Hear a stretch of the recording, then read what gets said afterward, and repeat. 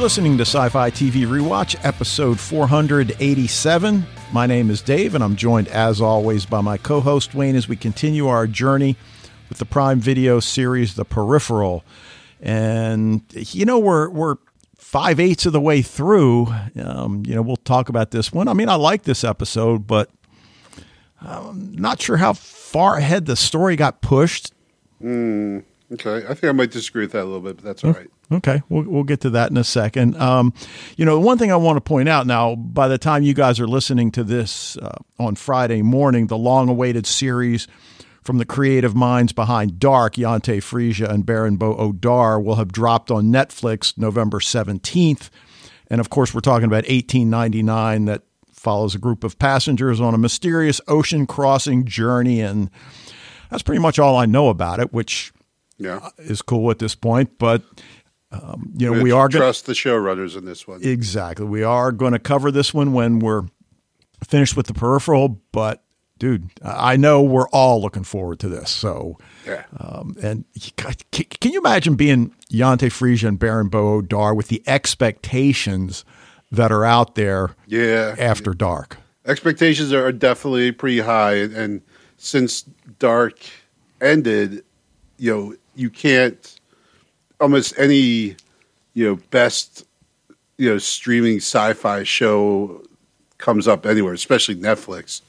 It's right there at the top, So I think the buzz on this has only gotten stronger and stronger. And, I when you have a challenge in front of you, one of two things happens, right, Dave? And yep. I'm sure that they're... that they will rise to the challenge and we'll see a good product. So. Yeah, looking forward to it. All right, so in terms of what we're watching, I know you're captivated with Season 5 of The Crown, which just dropped on November 9th, the day before your birthday, and as it turns out, my wife's birthday. It's Season 5, and I know you don't watch it. Jody watches it, though, right? No. Oh, she doesn't? Okay. So it's kind of right up her alley, though. Well, the interesting thing is Season 5 now starts around 1991-92. And as I said to my wife the other night, we're almost through it. And we know Princess Diana's death is going to complete this season. Spoiler alert.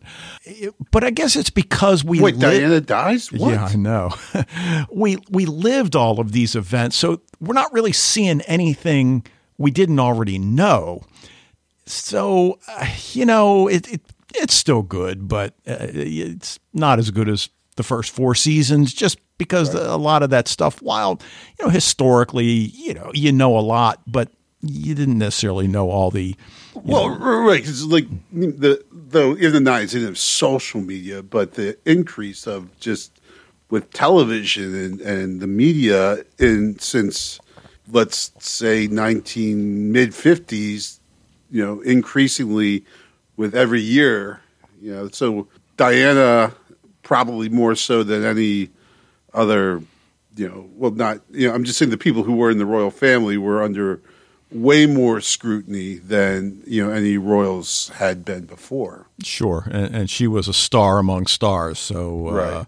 And the interesting thing, this was back at a time when my wife and I could actually stay up late without falling asleep. And we happened to be up at like 2 a.m. when the news broke. And I was too, because I was at my brother-in-law's wedding. Oh, okay. Wow. So, but the other thing that I'm watching, and I know I've mentioned this, back on the Warrior Nun drumbeat, but my wife and I, again, we have a lot of running jokes, and the other night it's like, all right, well, The Crown dropped, so we can either watch The Crown or we can check out Warrior Nun. And she's like, all right. Like, really? I was just kidding. So, put on episode. You were kidding, but you were like, I'll float this idea. Let's see one more time. Yeah. So I put on Season 1, Episode 1. We watch it, and I look over. I'm like, I give like the hands up, and she goes, "Oh yeah, Episode 2, let's go."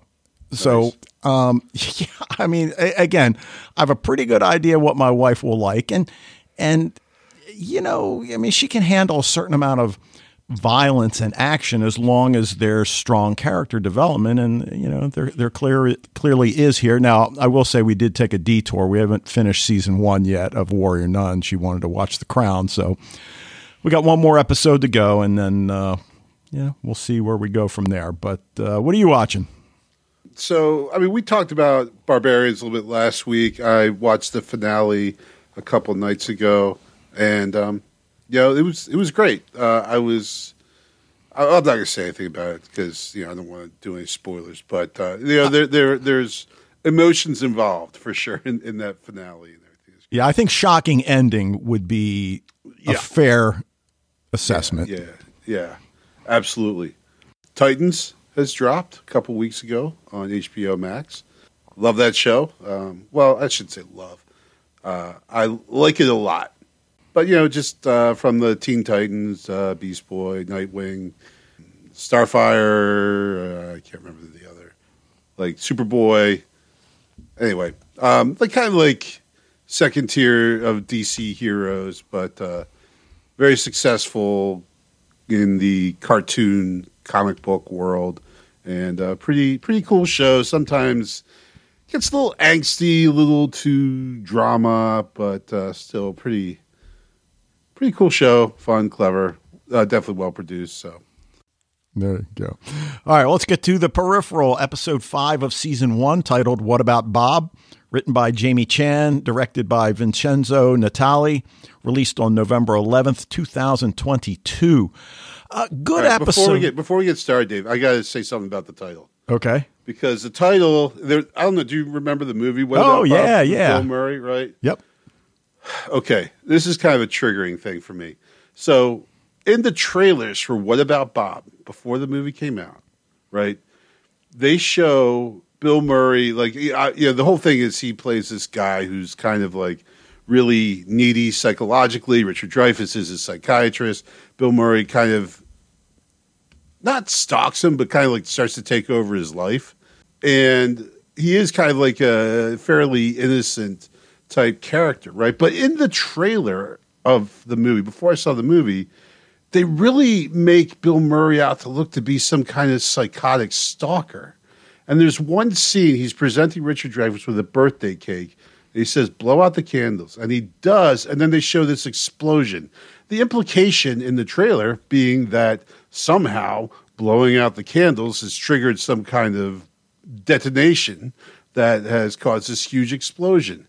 So I go into the movie thinking that Bill Murray's character is this unhinged, psychotic stalker who is blowing up people's houses and stuff. And that was absolutely not the case. Yep. But I couldn't sympathize with his character. I couldn't really get or enjoy the movie the whole time because I was so, the more Bob kind of ingratiates himself with Richard Dreyfuss's family, the more I was getting pissed because I'm like, this guy he's the worst, you know. And it turns out he wasn't. He was like this nice guy, and it was actually kind of a funny movie. But I couldn't appreciate all of that because of the stupid trailer.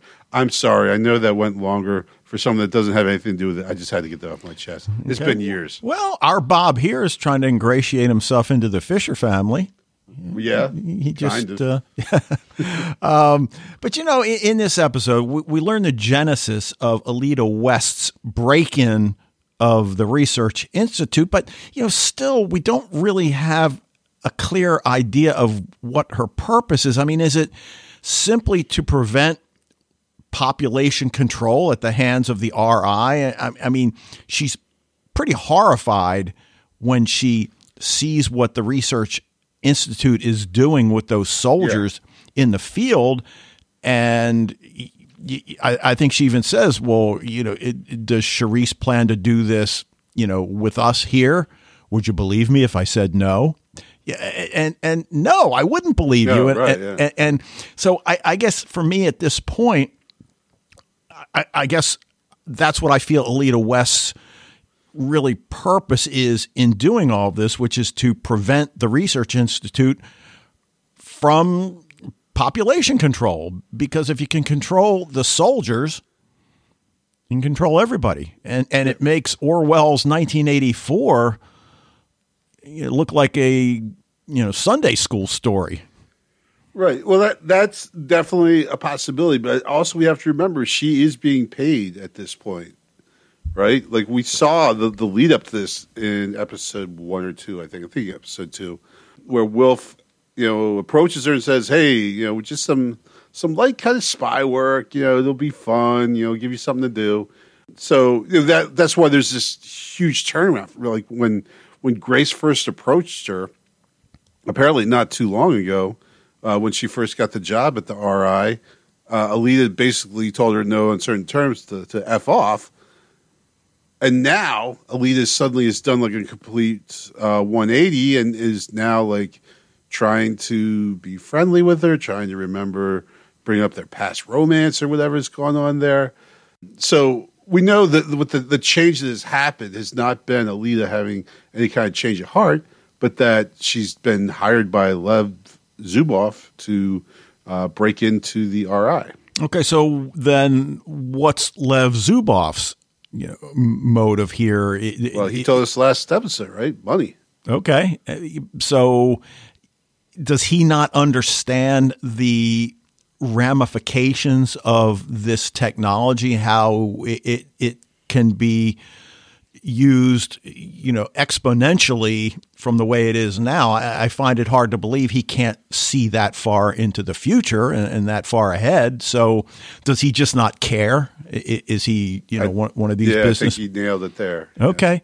Yeah. And then how much does Wilf know about everything that's going on? I get the sense that he's not totally read into what's going on at the RI.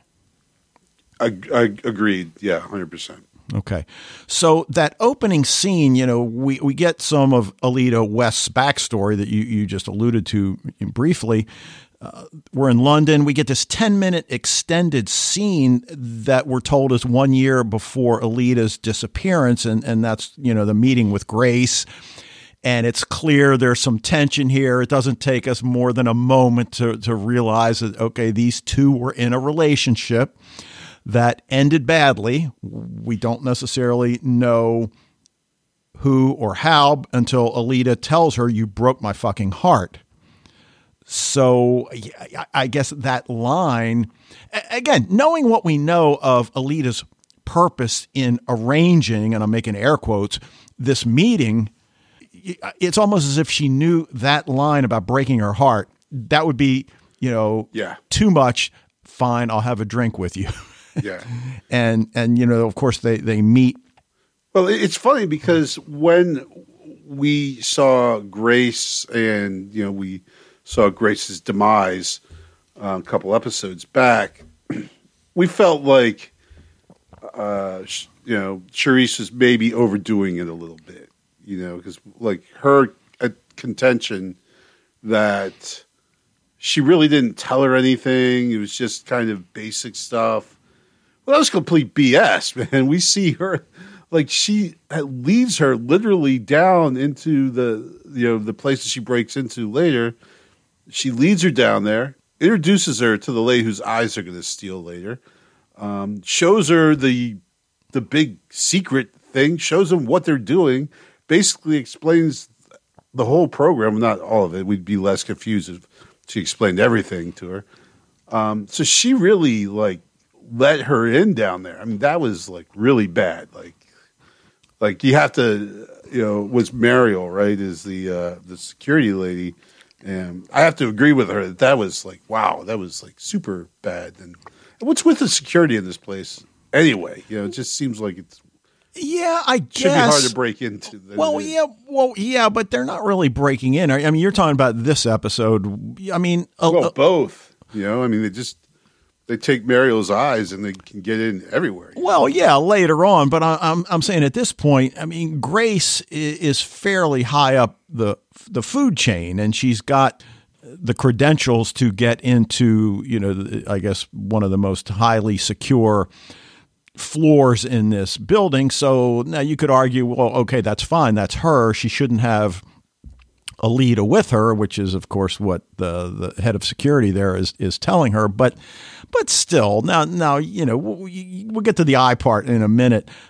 Even before we get to that, though, when they're having the drink, and she asks about Alita's dollhouse hobby, and I'm thinking like, okay, now is that like a metaphor for something else? Nope, actual dollhouses. And then, of course, I'm thinking like, oh, that diorama of the Fisher compound. Twice, actually, we've seen it. Yeah. So, all right. Now that makes sense. Now, we still don't necessarily know why Alita has, the Fisher compound set up. And they talk about how it speaking to Alita's need for control after a childhood during which she had none. So, okay, fine. I got it. Now, well, just because I think that's worth talking about, because obviously that was like the first shot of the entire series. Yes. They showed us the little figures. And then, of course, we saw it later. Flynn sees it when she goes back with Wilf to Alita's hideout or whatever there. So it's obviously very important. And you're right. It shows here that Alita, this sense of control that she has, that she can, she talks about them like they're dolls, but we know like the quote unquote dollhouse that she has back in her place is, those are real. Now, I guess she probably doesn't have it yet. Well, I guess she does, though, right? Probably. You mean this is a year before? Yeah, it's there before. Like she has the dollhouse before she, contacts Flynn, or I guess Burton actually. Right. So anyway, the point being is that while she is playing with her, quote unquote dollhouse, I mean, there are real people's lives that she is manipulating. Yeah. Now, you mentioned the fact that we learn a little bit more about what's going on at the Research Institute, but for the most part, we're still pretty much in the dark.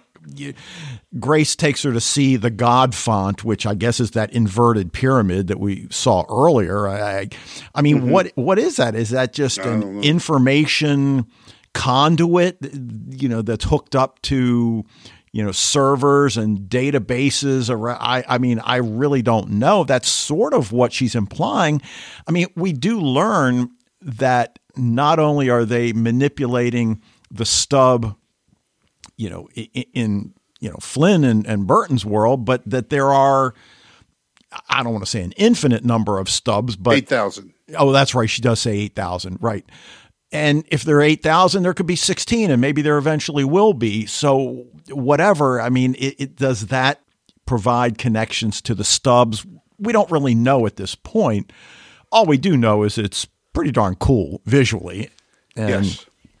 But still, and then I don't know what's with all the kind of water, in that area. But again, whatever, visually very, very, very cool. Uh-huh. So my question is that Burton's unit that we see? Yes. And is that Connor that gets blown up then? Yes. Now I'm saying yes, not that I know that it is, but yes, that I thought the same thing. Yeah, I totally think it is. But of course, if they have 8,000 stubs, well, there's going to be 8,000 Connors, 8,000, isn't necessarily the Connor, the Burton that we know. But, the second time around, I'm like really, actually, I think I've watched this one 3 times. So I guess the third time around, I'm like really looking at their faces. It's tough to tell because it's kind of blurry when they're showing the soldiers. And plus they have helmets on and everything. So it's really difficult to tell. But, I think it's telling that we see the guy after the dog explodes. We see the guy, it looks like his arm and his legs are gone. Right. So, I mean, certainly if it isn't Connor, actually, it's certainly meant to, bring that to mind for sure. Right. Well, Grace tells her that they actively alter conditions in the stub. And I guess we have to then say in the stubs. So does that then mean that Connor doesn't lose his limbs in each encounter in various stubs? Right, does sometimes he because shoot the dog? If they don't, as she says, goose their haptics, then they just shoot the dog. Right. And Connor's fine. Right.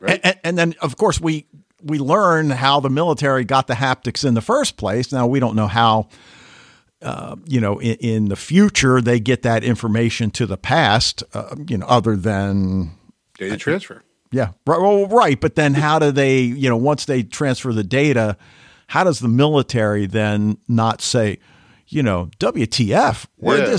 Yeah, exactly. Where'd this come from? Yeah. But for sure. But another thing I think it brings up is, so we know that Burton and his friends, they don't show it, but we know they feel a tremendous amount of guilt for what happened to Connor. They feel like it's their fault, but we find out here it wasn't their fault. They were manipulated. Their brains were altered so that they did not shoot the dog, and that led to Connor getting blown up, if this is indeed Connor. All right, but then it begs the question, their guilt surrounding the fact that they had information that they didn't act on. It's almost as if, we've lived this event in another parallel stub, and we didn't warn Connor that, doing this is going to result in you losing your limbs. So I'm not sure. We know, like you said, that they've been manipulated to act the way they're acting here. And, in another stub, maybe, like you said, they shoot the dog instead of trying to save it. But I'm still not really sure where their guilt comes from. And maybe we'll never really learn. Maybe I think will. Just that they didn't shoot the dog, right? Okay. Like they were meant to, but then as, Grace said, that they, messed with their haptics so that their compassion took over and they didn't shoot the dog, and then Connor gets blown up. Okay. Which brings up another question, because Alita's like, tell him to stop, and Grace is like, it's already happened. Right. It's like, well, wait, whoa, like, hold on, hold everything now. Because we start thinking like that, then it's like, well, don't they, like, now I start saying with everything that's happening, don't they already know the result of what's going on? Because if they can monitor the stub, they've been monitoring the stub up through 2201 or 2101. So do they not already know what happens? Right? Or I guess they can interfere and just create another stub. I don't know. Now it's starting to. Well, right. Now my brain's starting to get a little confused. Well, and we know we have 8,000 stubs, and that doesn't necessarily mean that they're experimenting with military applications in all 8,000. As she says, we're working with meteorology, we're working with biology, and so that each stub maybe isn't experimenting with each of these areas, but still, this is where Alita really has her eye-opening experience, epiphany that this is not right. And again, as you mentioned, she's been hired by Lev, but not at this point, right? Right? I think she has. Oh, she has already. So yeah. that's why. Sorry, go ahead. Well, she just doesn't know what she's going to find. Exactly. Once she gets there. I don't think Lev knows what she's going to find. Okay. So I think that's part of the point of it. And I think that's why we see that there's been this really complete turnaround in her attitude towards Grace. She told her very nastily and up front, stay away from me, wrote her a vitriolic note with some more colorful language in there, reaffirming her desire for Grace to stay the F away from her. And now she's like all buddying up to Grace, like, hey, remember the good old days and everything? And so what's the turnaround? Did she have some change of heart? No. She got hired by Lev in the meantime. She knows this is her best way in, and Grace is just foolish enough to go for it, right? Yeah. And you could use this scene to teach alliteration with, instead of conniving bitch. Right. But then we get that great line, maybe my favorite line in the episode, when Mariel, the security personnel, stops them and, Grace kind of takes control of the situation. They're walking away and nope, Alita's like, you have extraordinary eyes. I'd kill for eyes like that. And I'm thinking like, oh, nice. Yeah. In a gruesome kind of way. Yes.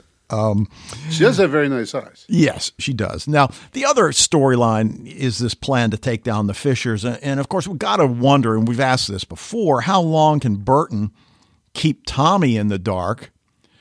Do we trust Billy Ann to keep Jasper out of the loop? And we get some great scenes with Billy Ann in this episode.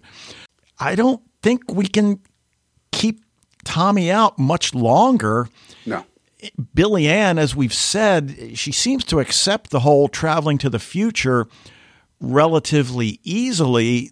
I guess we could argue that it's 10 years in our future.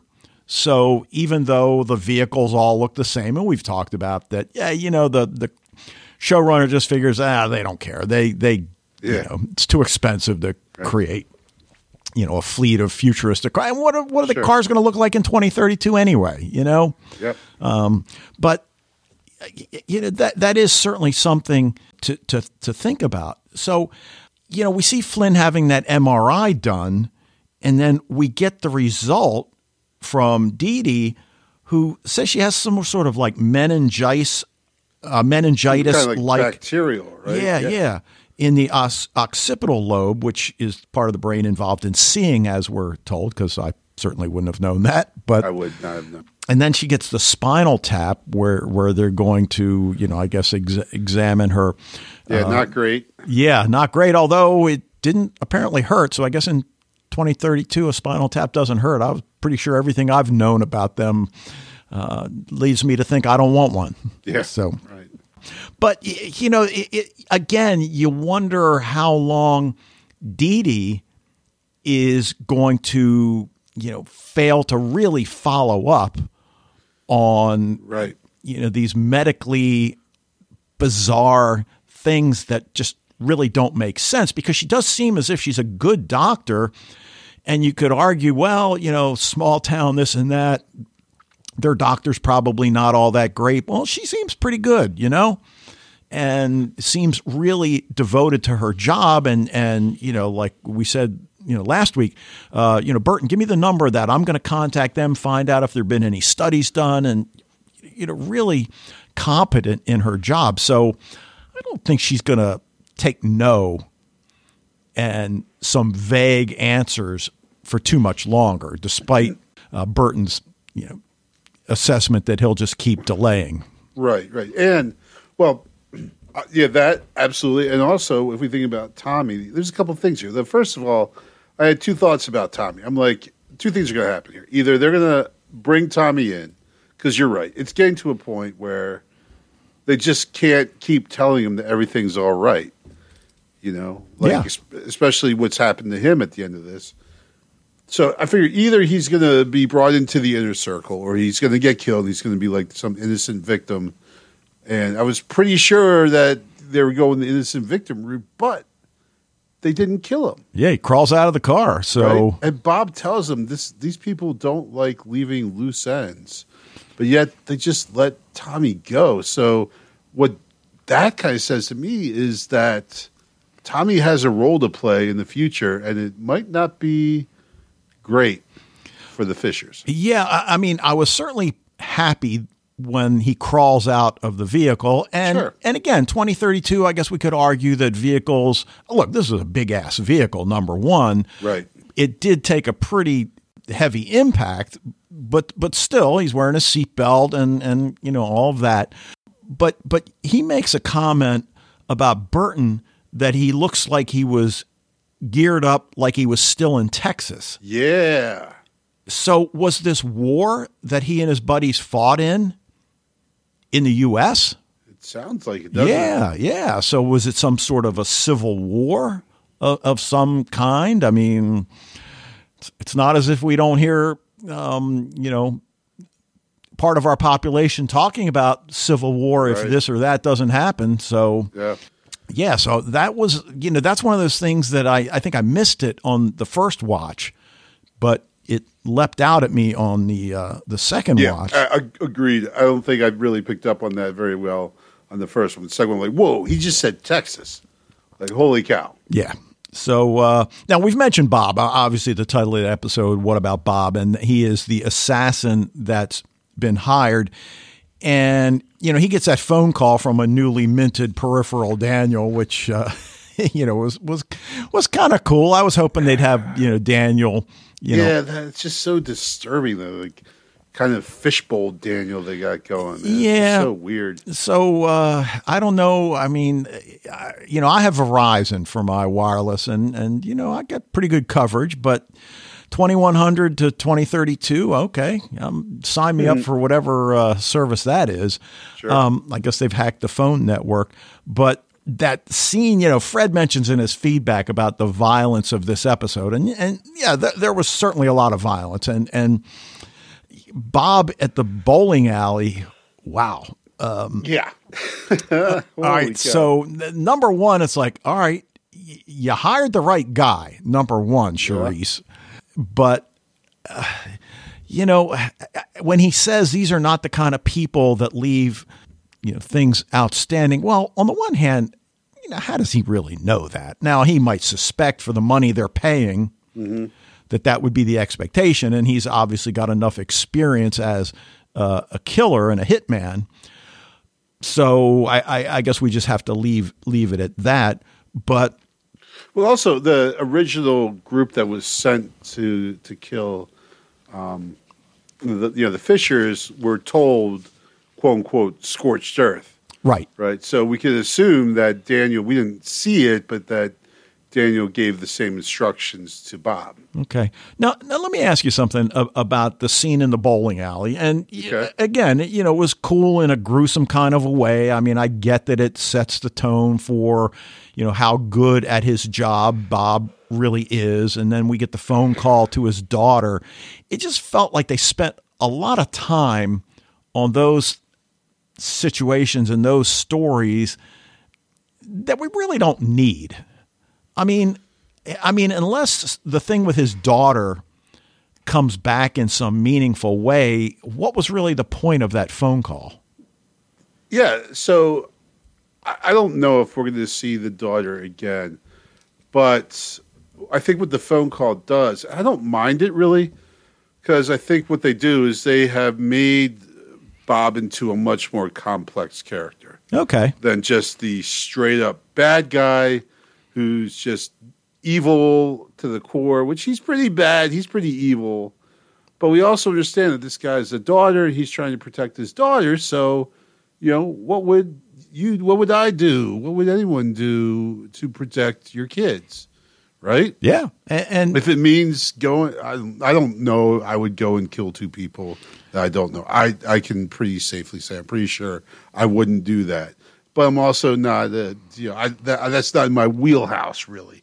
So you wouldn't do two people, would you do one, though? If it were just one and then maybe they made some proof to me as to like how bad. No, I'm just kidding.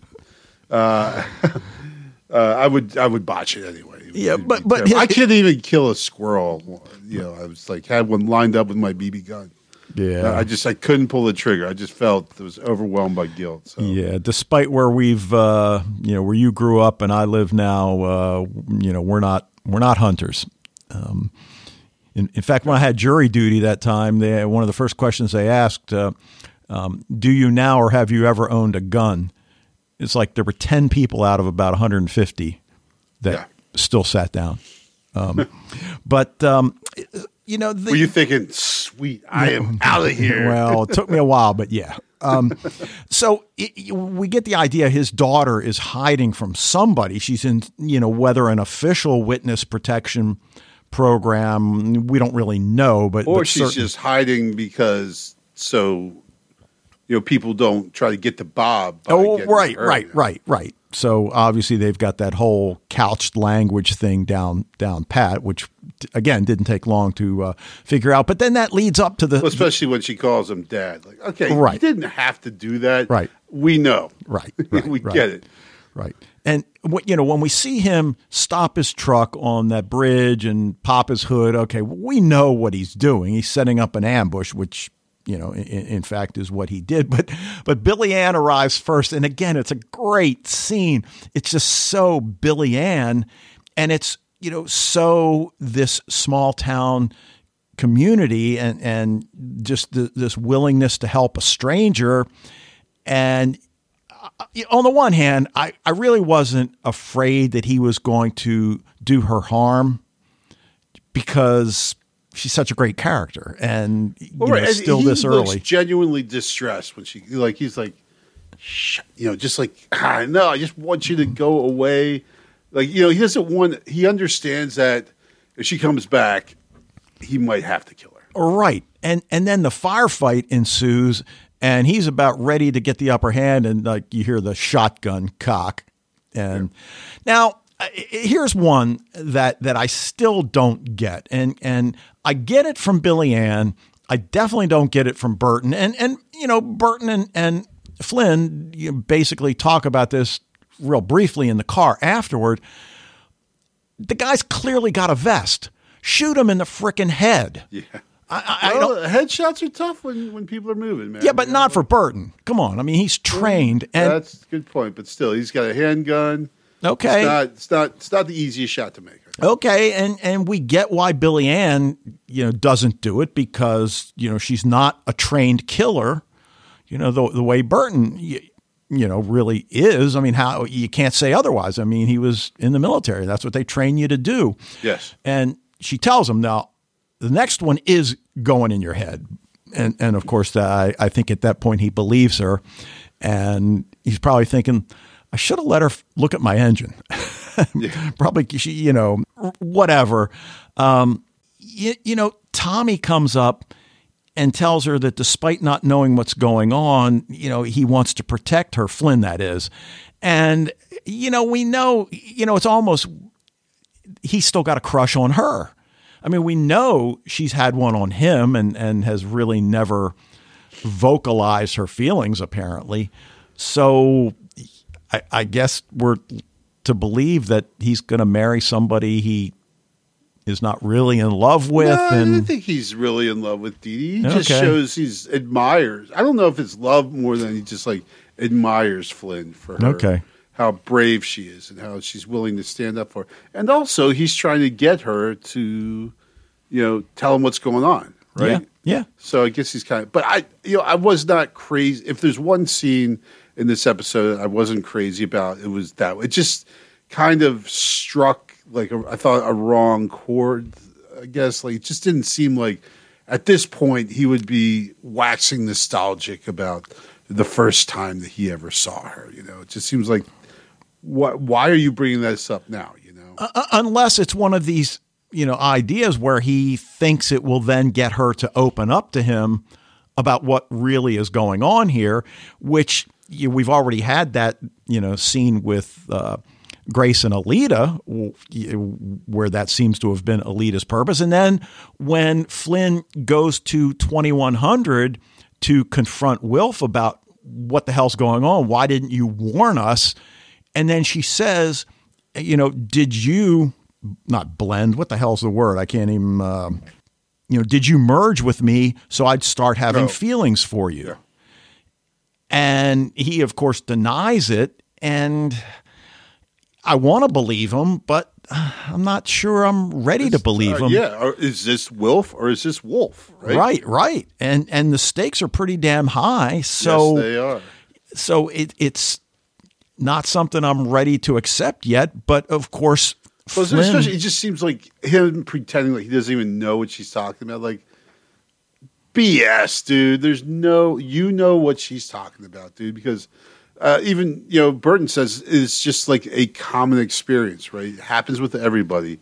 So definitely he knows what she's talking about. So him acting like, I don't know what merging feelings. What are you talking? Like, that's just crap.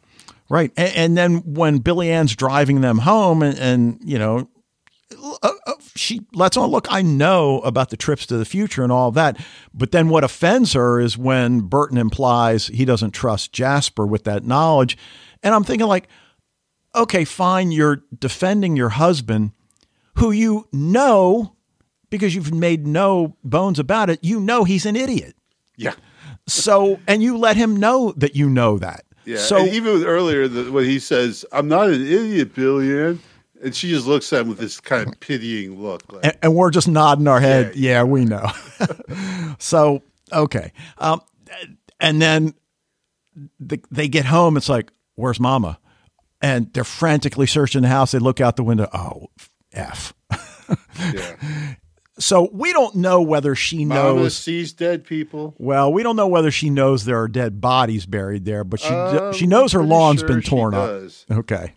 We don't know I don't know, what's that guy's name? Nolan or something. I forget what his name is. But yeah, it doesn't matter. It doesn't matter to us. To him. It does. I knew you were going to say that. But now they've got to explain to her about their trips to the future. And, on the one hand, the evidence of the medicine that has essentially cured you. I mean, that's kind of some evidence that's going to give Mom pause. All right, maybe there is something to it. But then again, Mom says, all right, well, what did you promise? What did they want in return? Well, nothing. Yeah, Mama's not dumb. Yeah. And what if they stop? I mean, she says, what if I stop taking it? Which I read to hear, what if they stop giving it to you? What if they stop sending the prescriptions and pay for them to Pharma John? Then what? Then am I back to square one and I've got the tumor again? Right. And, along with that, she's, what if you stop paying? Right. Pickett. Yeah. Yeah, I can't think of his first name. Or is that his first name? I can't remember. No, that's his last name. It starts with Corbell. Corbell, Yeah, yes. yeah, Corbell. But solid points, both, right? Like, we are beholden to these people. And she points out, like, if, that they probably know how desperate you are. So, how they're not afraid of you. And so they hold basically all the cards. Yeah. Now, we were talking about Tommy and whether or not he's going to survive to continue to play a role and get read in and all this. And I'm thinking, as I watch that scene where they're riding back to the station and he's got Bob handcuffed in the back seat and he's trying to get inside Tommy's head. And I'm thinking, like, I can't believe you're driving this dude alone. And I just keep waiting for Bob to reveal that he's gotten out of the handcuffs, comes through, and it's not really clear what barrier is between the front seat and the back seat. But I did not think anything good was going to come out of that. Now, of course, it doesn't, but it doesn't have anything to do with Bob, and I don't think Bob really knew, what the people that hired him were going to do to keep him in play. So we see them dragging Bob's body.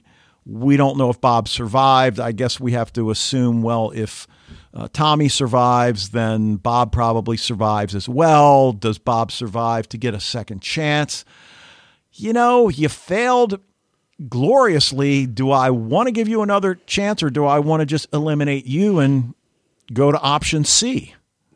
Well, so there's a couple of things here. Like, because I mentioned before about Tommy and them leaving. And first of all, we don't know actually who. We assume it's the bad guys, right? Because they have the invisible car, right? But we don't know for sure who has just picked up Bob, right? Whether they're Charisse's guys or not, right? Exactly.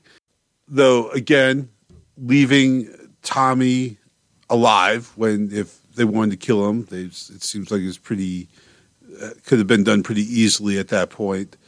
And then the discussion that they have, it's really kind of a one-side discussion, with Bob telling Tommy that he's basically, his fate is like at a fork in the road here.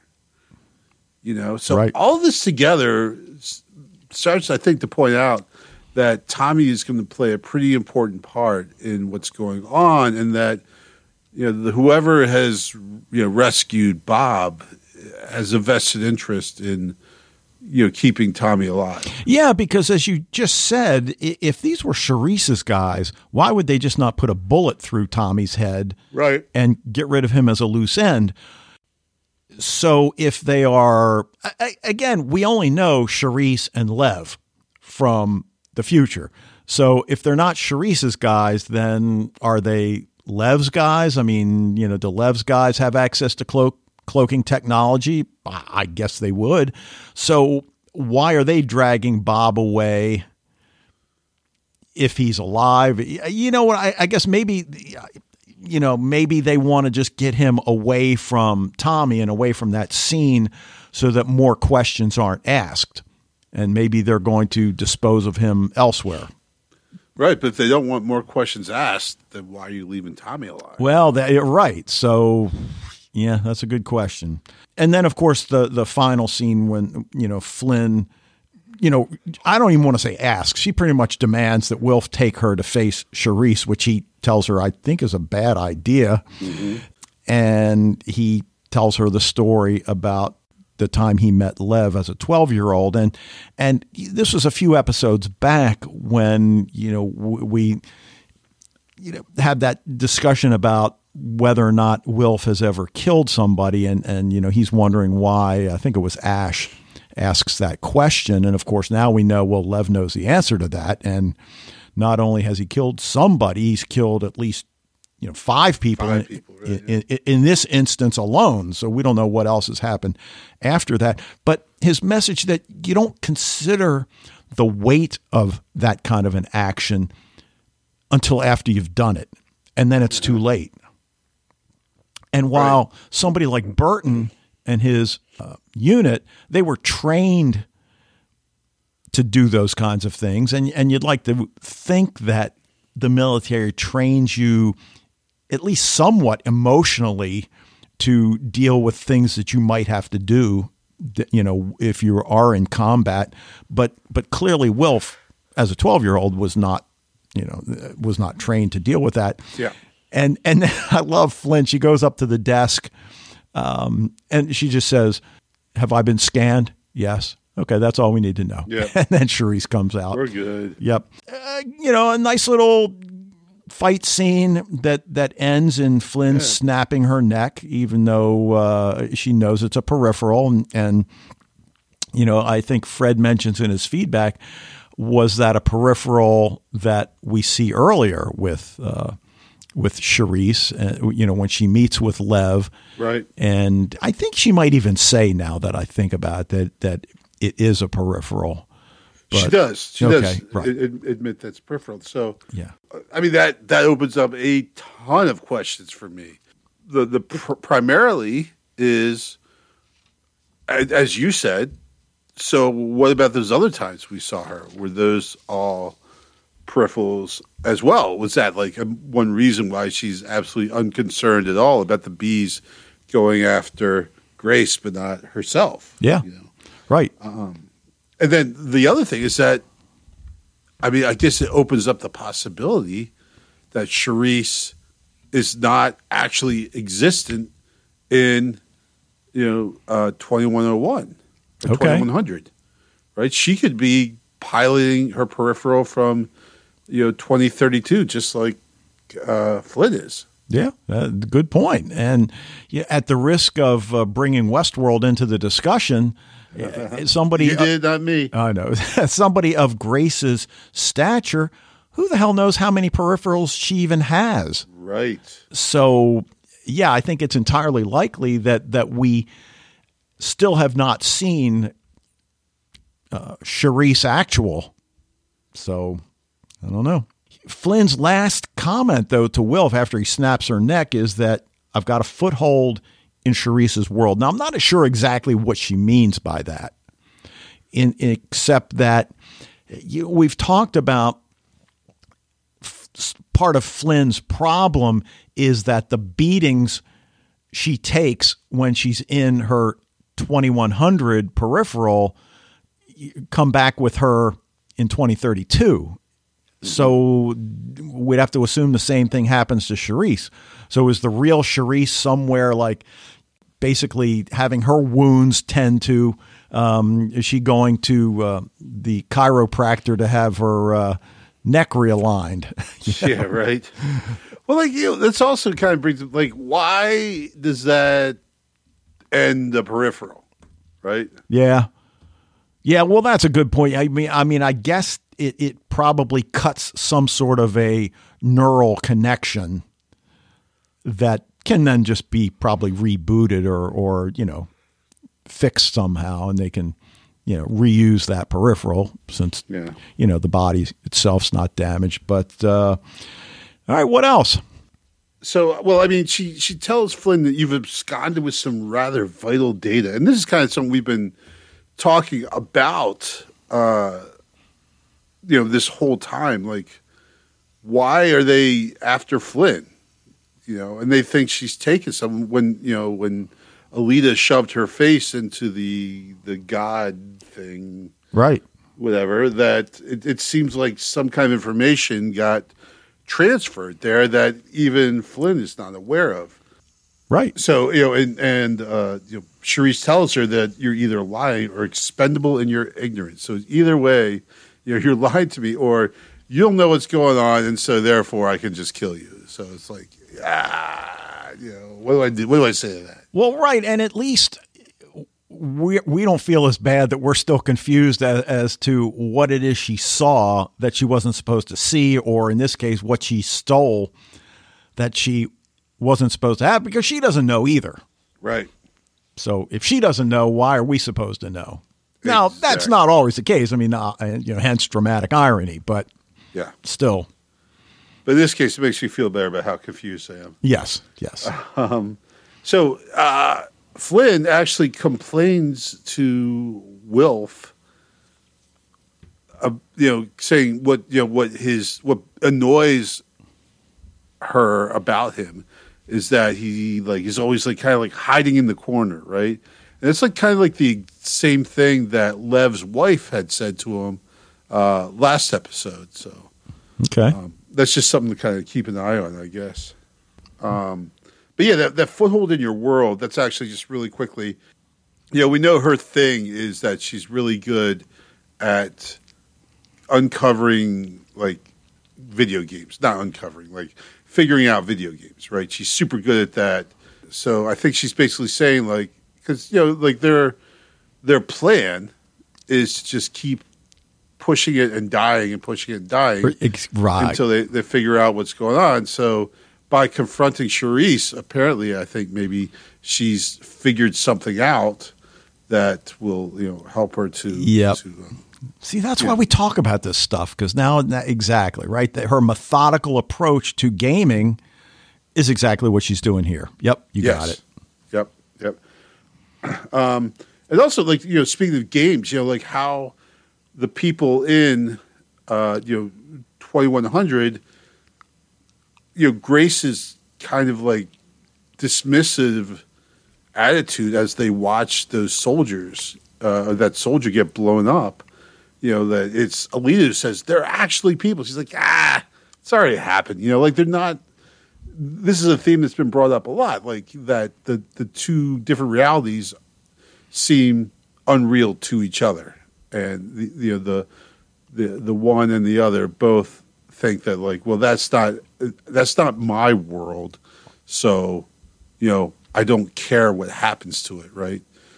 But yet when we see Alita in the very first episode, right, she's like, well, I have to save the world. And Wilf is like, I thought you said that this world couldn't be saved. She's like, I'm not talking about this world.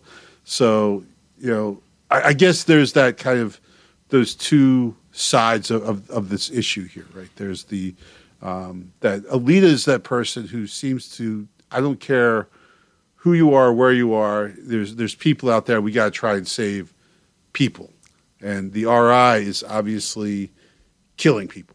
Right. So is not in their world, but in these other stubs. But Alita, unlike pretty much everyone else in 2100, sees the stubs as being comprised of actual human beings. Which we know they are. It's just that Charisse and the RI doesn't see it that way. Right. They're Polts, right? Yep. They're not real people. I think that might be all I got there, Dave. Okay. All right. Well, why don't we hear what Fred's got for us in listener feedback this week, and we will be right back. Hello, Dave and Wayne, and all listeners to Sci-Fi TV Rewatch. This is Fred from the Netherlands with some feedback for The Peripheral, Season 1, Episode 5. Okay, let's start with the grade before I forget that again. It will be A- again, so the strain of A- continues. Although this, as you can imagine, and you know me a little bit by now, found this episode too violent, actually. And I got a high dose of violence this week because also the 10th episode of Andor was quite a violent episode. I'm not saying anything more because I don't want to give spoilers to anybody. And talking about other series in the sense of what am I watching, I started as Dave. Warrior Nun Season 2. I love seeing Alba Batista there as the lead actress. I always have something kind of, I don't know, refreshing or something like that when I watch her. Really nice in some way. And last remark on other series. Great, Wayne, that you watched Strange New Worlds. I really liked it. And I fully agree with you on everything you said about Anson Mount. So, Captain Pike. Okay, let's go into The Peripheral Episode 5. So this whole Bob thing was quite intense. The way he got under pressure, the way he behaved, the way he was very cool, especially when he came out of this bowling alley and one of those wounded guys came out and he said, "Oh no." He just did his job, kind of, but in a very awful way. Even talking to his daughter in this hidden way of speaking, but now you saw that they both were very emotional on the other hand as well. So I can't say anything else that this actor played this very well. His name is Ned Dennehy and originally an Irish actor, and his pockmarked face really fits his role. Another compliment is for the actress Adalind Horan, who plays Billy Ann Baker. Really, really so funny and also, good. How she handles Jasper and how she acted on the bridge. A bit unlikely is there that she wanted to help the guy and then when he refused, she, stubborn as she is, went back. And that was a bit over the top, I think. But perhaps she is in her nature a more helpful person than I am. I'm more like, I offer help and try again. And if people then really say, no, thank you, then just leave it. They don't want it. Okay. But okay, on the other side, it was perhaps her competition setting with other mechanics. Or to save the honor of women in technical professions. Although I didn't get completely what she does for her job, because she accepted a job and on that app on her phone, but I didn't understand what it actually was. It was kind of cleaning or something like that. It was called Clean Weep or whatever. Okay, and then we have more violence between Flynn and Charisse. And of course Charisse is safely enough in a peripheral as well. But she still got her neck twisted. It was a nice choreography though. If Charisse has such a perfect peripheral, I really wonder what we have seen in the previous 4 episodes. Was that also the peripheral? Or was she that sometimes really herself? So, for instance, when she went to Lev Zubov. That's of course a risky visit.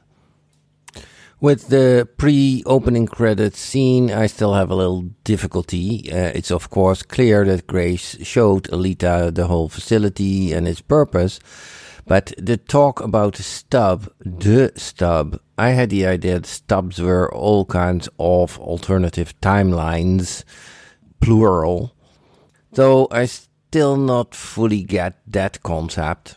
Although I did rewatch recently episode 2 and 3. which made me understand episode 4 more clearly. But perhaps I have to rewatch episode 4 as well to understand the beginning of this 5th episode. So it remains a little bit a difficult series for me to fully understand, but, well, fully is not necessary. And if it would be too annoying and too much, I wouldn't give an A-. Okay, that will be all for this time. Greetings, all the best, Fred from the Netherlands. Well, as usual, we've talked about most of the things Fred brings up. The only thing I want to talk about, he mentions Billy Ann, and I agree, Fred, with your assessment about Billy Ann's character, how she handles Jasper. As we said, she knows he's an idiot, but she loves him, he loves her, and it's a difficult situation given who his uncle is and the fact that his uncle, by all accounts, raised him from, and she definitely would not be the first woman to view her husband as a complete idiot. Yeah. There's one downstairs right now. Yeah, I think there's one upstairs for me. Right? Yes. Now, if we could just do something, I know this is petty. If we could just do something about Billy Ann's haircut. I don't know. I kind of like it. Okay. I like how she gets up in the morning. She just kind of like teases a little bit and she's good to go. All right. Anyway. I like it. It's a very functional haircut. But, there's one thing, and probably as in the first episode of Christopher Eccleston's Doctor Who, every place has a north, right? She's like, why are you from the north? Like, every place has a north. Every place has a south. And in the United States, we have this thing called Southern hospitality that I know sometimes it can be, put onto like a television show, and it's a cliche and everything. But I think it's a pretty real thing, especially, well, not just in the South, but in any small town, probably in any country, but certainly in America. Small towns, people tend to be pretty friendly and helpful. And I did not find Billy Ann's desire to help out Bob to be unrealistic. Me either. I've totally seen that before, especially in smaller towns. And, there's one thing, if you go to the South of the United States, you'll notice the people there are very friendly, very kind, willing to help. But, as I think there's also there's stuff underneath of that sometimes. Not for every person, but I think there's also sometimes there's a little something underneath it. But for Billy Ann, it's just genuinely desired to help out, person in need, going to help him out. And I know in our cynical world sometimes we don't think there's people out there like that, but there's people out there like that. Well, the other thing I like about it is the pride that she has in knowing that she breaks the stereotype of, quote unquote, the typical female, that not only do I know my way around a car, as it turns out, Bob, I know my way around a shotgun as well. Yep. And when she pulls away and then you see her stop, on the one hand, we're thinking, oh God, just keep driving. But it's like she can't let it go. It's like this personal challenge that she just can't walk away from this. And I just love that about her. Well, yeah, she's ready to go. But she's thinking that, if I leave him there, he's going to get screwed over by, I can't remember the name of the mechanic. Yeah, right. Me either. So she's like, I just can't let that happen. It's probably something easy. I can fix easily for him. He won't get charged hundreds of dollars by this guy who knows he's got this guy over a barrel. So yeah, and ultimately that's again, it's good that she was there, because if Billy Ann weren't there, I mean, we assume Bob is going to be successful. Yeah, I guess that he's going to be able to kill. He's going to get the drop on Burton and Flynn. He's going to be able to kill him. Okay. Well, I guess I didn't think that. Okay. I mean, you thought that the two main characters were going to get killed? No. I'm saying if Billy Ann had not been there. Oh, okay. I got you. That would have happened. But I didn't think at any point they were going to actually get killed. Though I do like, Flynn's like, shoot him. Yeah, I was just going to say. Like, Burton, come on, freaking shoot him, man. Just telling you, like, when has your sister told you to shoot another human being? Yeah, right. I mean, never. Right. How do you not react immediately to that? Right. Because on the surface, you might think, well, come on. And he's going to ask why, but no. There's enough in their world and their history that, no, don't even question. Just do what she told you. At this point, you should not even question. So, all right. Well, Fred gives this one an A-. I think you're going to be shocked by my grade. Okay. And it definitely has to do with the fact, as we've said innumerable times, talking about this episode makes me see it in a different light. Yeah, I don't want to give it an A+, but for me, it's a solid A. Yep, same. Okay. And the fight scenes. I thought it was a fabulous episode. Yeah. I thought it was really, really good. Like I said, I watched it 3 times. It was every time. I didn't even mind taking notes on this one this time. And sometimes fight scenes can appear in, well-crafted shows, but they don't really play that much into the storyline. Not so here. Especially as we were talking about when Flynn goes to meet Charisse. And as you said, now she's got a foothold in, and I didn't pick up on it. I'm glad we were talking about it, that goes back to her methodical approach to defeating a game. And she sees this as a game, which in a sense it is. Mm-hmm. So, yeah. Anyway, all right, what are you giving it? Solid A? A, yep. All right, good. So, all right, Fred, thank you for your feedback. Always love hearing from you, and the bells occasionally as well. Yeah, love the bells. Yep. So, all right, you want to leave it there? Yeah, I think so. Okay. All right, well, that will do it for this episode of Sci-Fi TV Rewatch. Thank you for joining us. Love to hear what you think about The Peripheral, anything going on in your genre TV world. Check out the Facebook group if you haven't already. Sci-Fi TV Rewatch at gmail.com is the way you can reach us. We'll be back next week to talk about episode 6 of The Peripheral, but until then. Dave, in a little less than a week from now, the Ravens are going to be off of a big break. They're going to have Roquan Smith. They have Marcus Williams back. They might even have David Ajabo and Tyus Bowser back. And you know what, Dave? I think this defense that has been spotty at times, I think it would crush your little mind.